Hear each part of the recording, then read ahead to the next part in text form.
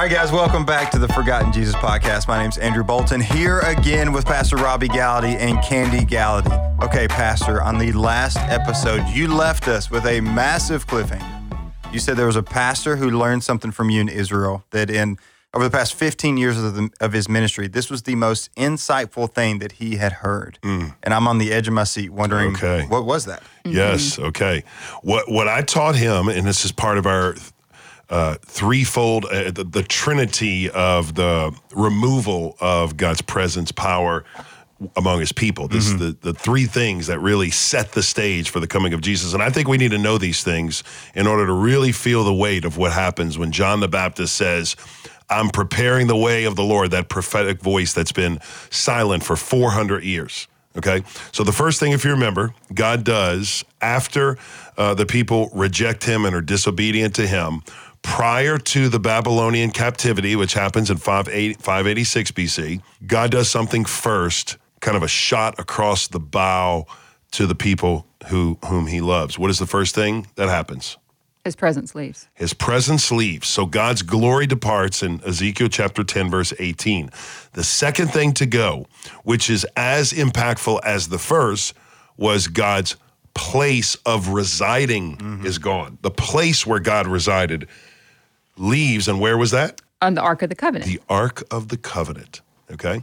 Now, God, again, he's omnipotent, he's omnipresent, he's all-powerful, he's everywhere, and yet he decided to reside within the people, inside of a box, inside of an ark called the Ark of the Covenant, inside of a place called the temple, inside of a room called the Holy of Holies, that was separated from every single person in the nation, in the world, except for one man, the high priest. Right. Now, he wasn't inside the box. He was on top of the box. Exactly. That's mercy seat. Yeah, she caught it. She caught it. You said that's the problem.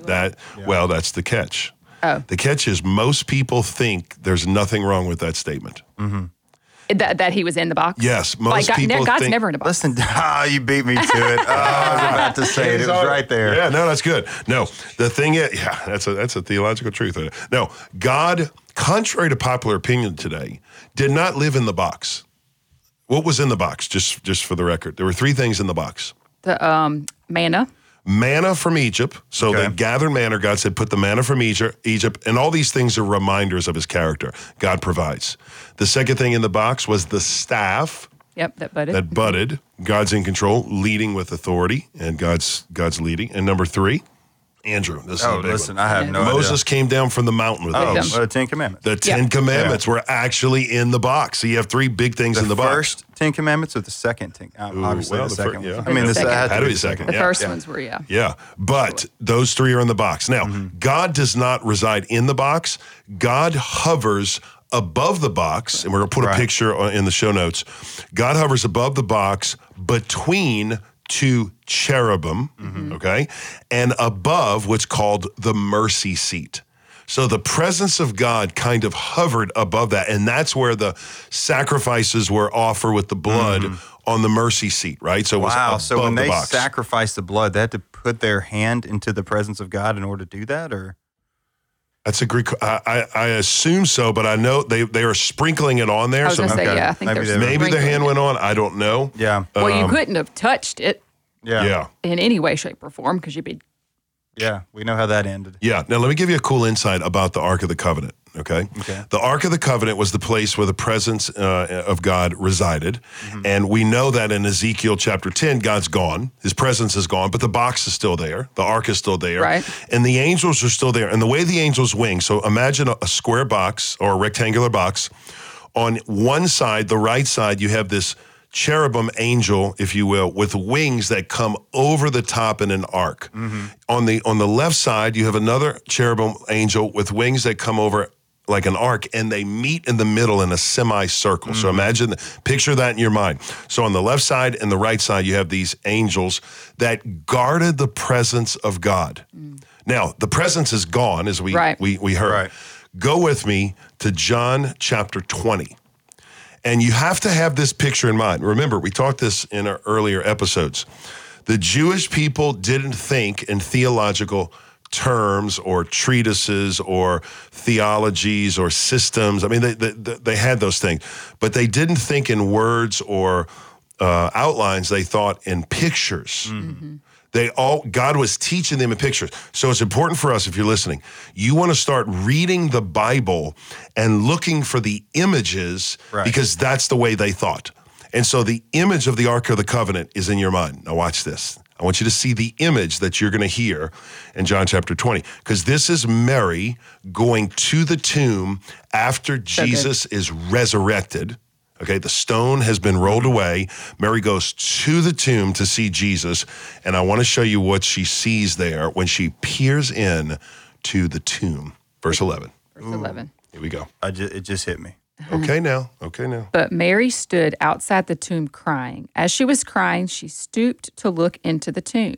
She saw two angels in white sitting where Jesus' body had been lying. One at the head. Where exactly, John? One at the head and the other at the feet. They said to her, "Woman, why are you crying?" Okay, let's stop there. So Mary goes in. Though if you've been to Israel, you realize they have a tomb. We don't know if that's the tomb. It could have been the tomb. We don't know. But I believe it could be. I don't know for certain. But it was like the tomb, okay? Yeah. It was like the tomb. It was cut in a cave next to a garden. Mm-hmm. I personally believe Golgotha was the place where Jesus died and was buried. I know that's not everybody didn't believe it, but that's what I personally believe from the Gospel of John. However, the tomb is a picture of what it was. Inside the tomb was this place that was like a table, like a top of like a kitchen table or a dining room table. Made out, was it stone? Wood? Yes, it was like almost like a concrete bench. Yeah, it was like a concrete bench, tall where you lay the body, and it would be very similar to the top of an ark, okay? Oh, yeah. So you're picturing now the top or a bare tabletop, and then Mary looks in and sees this tabletop where Jesus was lying, right, where they buried his body, wrapped his body in the swaddling cloths, just like the symbol, just like a picture of his birth. We talked about this. I talked about this in a sermon recently. The same cloth that Jesus was wrapped in at his death is the exact same cloth he's wrapped in at his birth, showing that Jesus is bookended with swaddling cloths to show that he not only came to live, but he came to die, right? So that's the bookend. But Mary sees that, and what she sees is two angels that happen to be there. Right. Two, quote, cherubim-like figures. Where are they seated, Candy? They were seated, one at the head and the other at the feet. Okay. Wow. What Mary's seeing, I think, in a very what a Jewish reader hears and sees when they understand this or get this, they see the Ark of the Covenant where one angel's at one side, one angel's on the other side, but the only difference now is Jesus, the presence of God, the presence of the glory of God is gone because Jesus is what? He's back.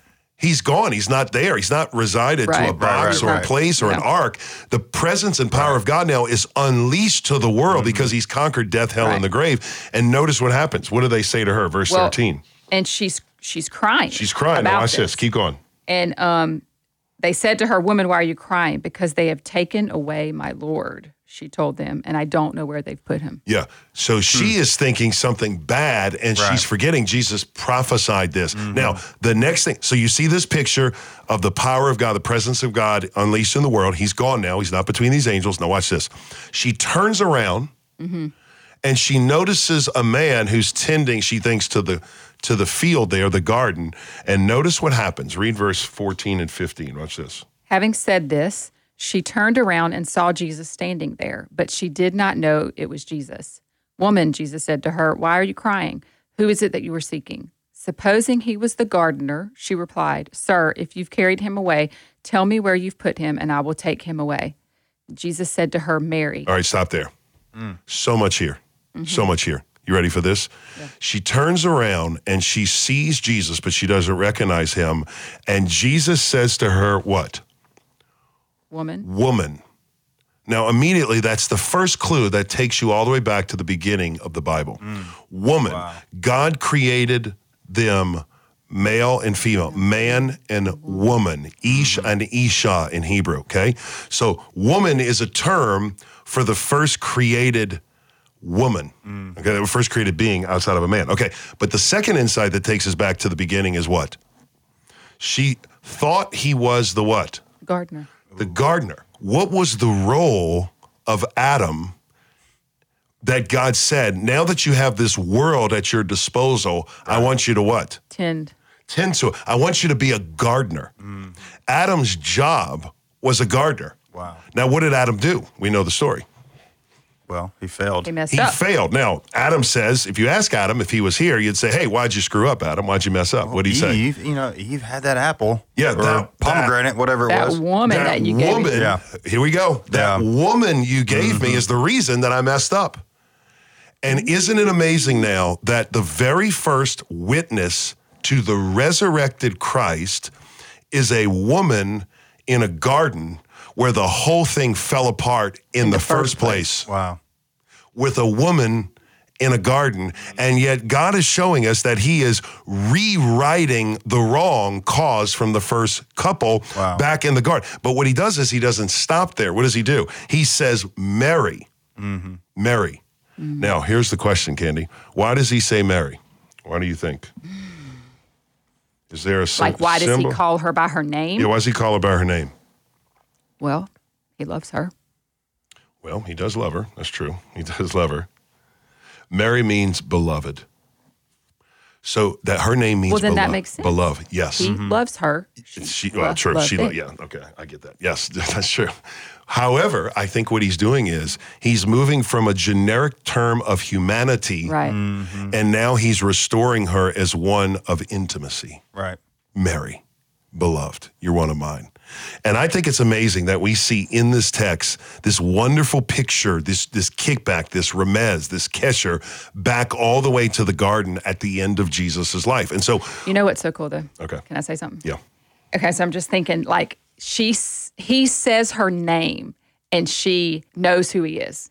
You know what I mean? So, like, when he first says, woman, why are you crying? Who it is that you're seeking? She doesn't recognize his voice right away. But as soon as he says her name, Mary, it says that she turns around and says to him in Aramaic, Rabboni, which means teacher. Yeah. And so I'm thinking, when God says your name, right, and calls you to himself, you recognize his voice. Don't you think? Yeah. Yeah. It's not a generic call. This is a personal Right. call. He calls her by her name, and then she hears it, and she knows that it's him. Right. Exactly. And so I just think that that's neat. Like, if you think about when God had called you to himself, like for salvation or whatever, and, there's no, like, it's him, he calls your name, and you respond, and you know that it's him. I don't know, I just liked it. Yeah, the difference between a general call and a specific calling for salvation on your life. Yeah, I would say this too, another insight here. You find two people in this garden. You have Mary, who's a picture of Eve, the woman, and you have Jesus, who is a picture of Adam. And as Romans says, Jesus as the, quote, second Adam did what the first Adam was incapable of doing. So what's happening here, Andrew, is this. Jesus is actually rewriting the narrative and going back and redoing all the wrong, or restoring all the wrong that was done by the first couple in the garden. Wow. We miss that if we just read it as a generic story of, hey, he happens to be a gardener. He could have been a plumber. He could have been an engineer. No, it's specific. When the Bible gives an insight, they're drawing our attention to something specific here, okay? So that's the second thing. The ark is going to be removed. Now, where did I get that? You're probably saying, all right, prove it to me. Show me that the Ark of the Covenant is going to be removed. When the Babylonians come in 586 BC, all the way back after Ezekiel, presence disappears, 591. God's presence is gone. 586, the Babylonians come in, and what they take in addition to the people, you ready for this, is the Ark of the Covenant with them. Now watch this. Jeremiah chapter 3, verse 16. Jeremiah 3:16. When you multiply and increase in the land in those days, this is the Lord's declaration. No one, you're taking too long, babe. You got to have a Bible. Honey, you already had it open. You could have read it. No, I'm reading it. That's what I'm saying. I'm reading it now. No one will say again. Now, this is profound. No one will say, Andrew's loving this. But we don't have time on the podcast to wait for technology. Well, I got a flip there. Well, there's a Bible, babe, right in front of you. Yeah, I got it. No, you got a phone. Pastor, how does this make you feel? I'm just kidding. All right, Jeremiah counselor 3:16. hat. Here we go. Thank you, Andrew. How do you feel about this? I'll tell you how I feel. Okay. Andrew, The do you want verse to read the says, verse? the verse says, Jeremiah 3, am I reading it now? Oh, okay. Okie dokie.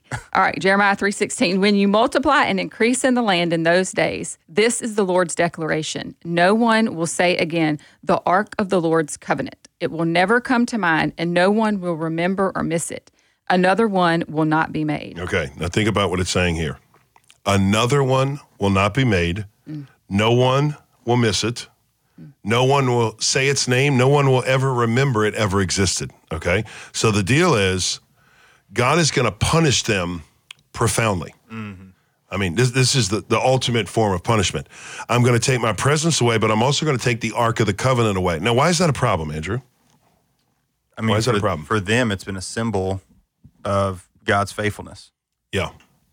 A tangible thing they can see, not necessarily see, but hear about Right. and know about. It's kind of a sense of comfort. security, maybe? Security, yeah.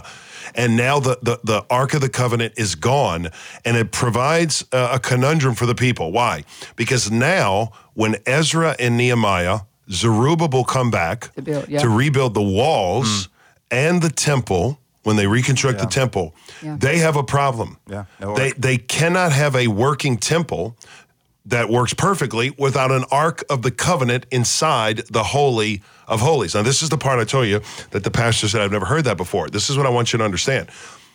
These people are going to work from the time of the 167 time when you have, I mean, obviously they're rebuilding back in the 500s, late 400s, but they're going to have a temple that has no Ark of the Covenant all the way until the day of Jesus and all the way to the destruction of the temple in AD 70.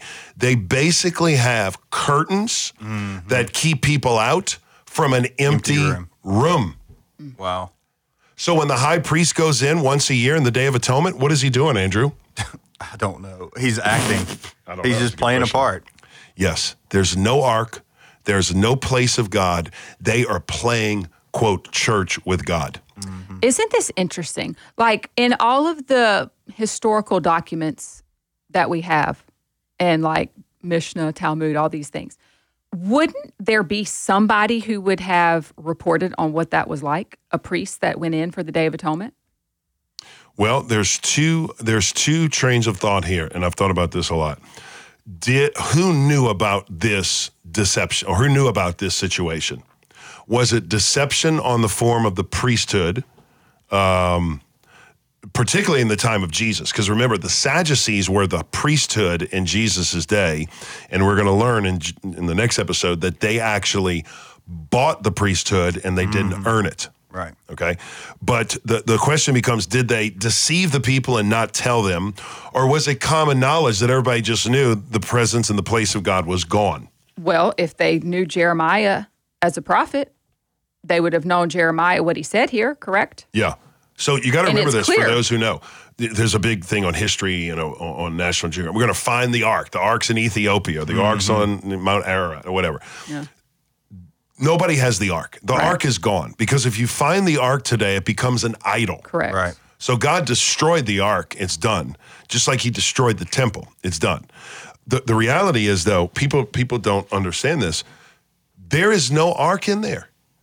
And so what I think happened, let me just take you to the New Testament. Fast forward to the time of Jesus' dying, okay?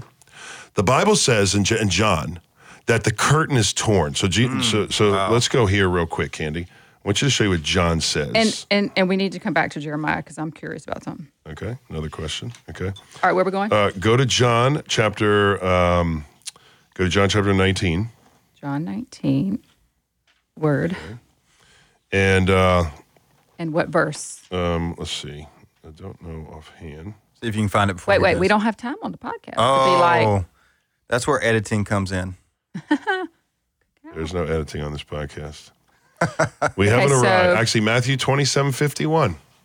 Totally gone. it's going to take This me is a off minute. This is off the cuff, by the way, but I want to give you this insight. Matthew Andrew. 27. Matthew 27:51 tells us 51. what's happening in the temple. Now, Okay. why is it important that Matthew's telling this? Because Matthew is thoroughly Jewish, and this would be a shot at the Jews. They would understand this perfectly, okay? Okay. Matthew 27:51. Let's read this. Suddenly, the curtain of the sanctuary was torn in two from top to bottom. The earth quaked and the rocks were split. Okay, let's stop there. Suddenly, the curtain of the sanctuary, the temple, was torn in two from top to bottom. Now, here's the question. Why top to bottom? Well, I mean, you have how many inch thick? It's about 12 inches thick. Yeah, so you had this super thick curtain torn from top where no human could have done that. Yes, Correct. Yes. An enormous curtain. You got to understand, no samurai sword-wielding man can come in No here way. and cut this to just slit through it. No, this curtain is like a brick, okay, just multiple layer after layer. So they couldn't tear it in two easily. So the story I've always heard growing up in churches is probably the same one you heard. What did they say? The reason it was torn from top to bottom is why, Andrew? One, no human could do it, and now we could be in the Lord's presence. That's right. Access. Okay. I'm sorry. The What? curtain was 30 feet, was 60 feet tall, 30 feet wide, and about 4 inches to 5 inches thick. Wow, still, I mean, that's a So brick. pretty thick. That's Yeah, I a said brick. 12. That was wrong. I knew Well, it. and I we think couldn't of- even rip the shirt. We think of Hulk Hogan couldn't rip that. No. Yeah. Most of us think of curtains as panels or two pieces that come together with that they're already like separate, but you draw them together. Yeah. This is one massive curtain. It's basically one panel that is the dimensions that you just said. Do you know what I mean? Yeah, it's not two pieces that come together with the Right, slit in that's the a good middle. point, yeah, no, that's it is one big- one massive curtain panel, if you could even say that, but Yeah, it's so right. much more than a panel. Yeah. That is going to be torn from top to bottom Yeah. That's exactly right. and creates these two pieces. So it's this huge one piece, okay? You had to go around it from the side to get in, and the only way to tear it would take God himself, obviously. Okay? Right. So what I've always heard was the reason the curtain is torn while Jesus is dying on the cross is to show once and for all that the separation between God and man has been torn down. That there's no barrier. There's no need for a high priest to go in. Now that sounds good, and I want to just push back on that for a moment. Could it be that? Possibly. I personally don't think that's what's happening here, because I don't see that through a Hebraic lens. I know this will be controversial, but follow me. Why is that not probably what's happening? Because the ark's not there anyways. The ark's presence gone, isn't there and the either presence way. is gone. Even if the well, ark I was think there, it's the presence isn't probably there. Yes. multi-purpose is what I think it probably is. I think it's to show the corruption of It's the exactly- priesthood. Okay, Yeah. hold on. Here we go. Yes, you're getting ahead, but that's exactly what I think. There are two bigger reasons that the curtain is torn in two. Here's the reason. Number one is if there's no ark in there, and this is the curtain between the Holy of Holies and the holy place. This is not the outer curtain. This is the Right. curtain between the two inner places, right, where God supposedly presided or resided. The curtain is torn from top to bottom, and as the curtain is torn, you can't put the curtain back together. Right. It's like someone's clothes being ripped off of them, and the pictures, they're trying to cover themselves to hide because they're ashamed. Well, what God is doing here, I think, one of the reasons, God is showing and revealing the hypocrisy of the Sadducean priesthood system, which has been playing church with the people. Wow. Acting as if God is in the room, acting as if the Ark of the Covenant is there, and it's been gone a long time ago. Yeah. And God is basically revealing to people, you guys are a joke. Yeah. Now, Jesus did this multiple times. He flipped tables, he called them out. Now, but there's a deeper meaning. In a Jewish culture, there's something called kriya, which is a torn piece of ribbon. If you go to a funeral today, in a Jewish funeral, they actually take a torn piece of ribbon and they pin it to the outer part of their jacket or their shirt. And this torn piece of ribbon symbolized someone broken over the death of a friend. When David hears about Saul and Jonathan, remember this? What does he do? The Bible says Rips his clothing. he rips his clothing. In another instance, the Bible records that when they hear of death, they rip their clothing. How do they rip it? From what? Top to bottom. From top to bottom. So think of Hulk Hogan, we always say. Hulk Hogan ain't got nothing. I mean, these guys way predated Hulk Hogan. They were ripping shirts way before when Hulk would rip his shirt from top to bottom. Well, you rip it by grabbing the neck from the top and you pull down and it rips from top to bottom. People have always said, well, God ripped from top to bottom, not bottom to top, to show that it was something he could do. No, brother. The fact that the curtain is ripped shows that that's something only he can do. Right. The reason it's ripped from top to bottom is that is a picture. Come in close. Listen to this. That is a picture, I think, of a loving father grieving the death of his one and only son. Ooh.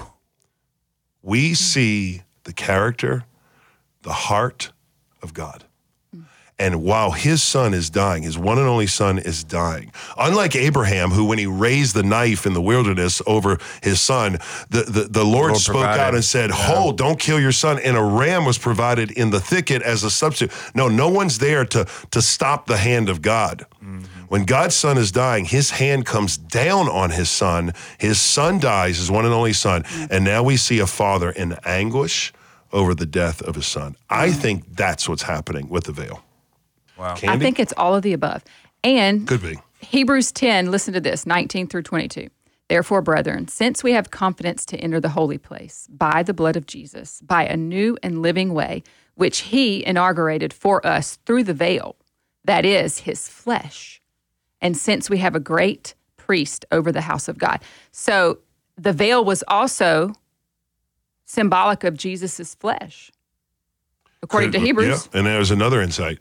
The tearing of the veil is a tearing of the flesh on the cross. Jesus' flesh is being torn as his body's offered up. So that's another insight as well. I think it's so many. It's everything we've mentioned. Okay, so if that's not enough, let's put a period and we're done. And next week we're going to get on to something I've been waiting a long time to share. Okay, so now we have the presence of God gone. We have the place of God gone.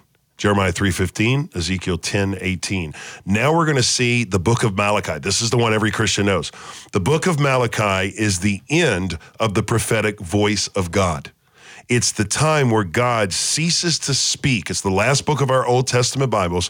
It's the last recorded prophetic words of God before God drops the proverbial mic and never speaks again.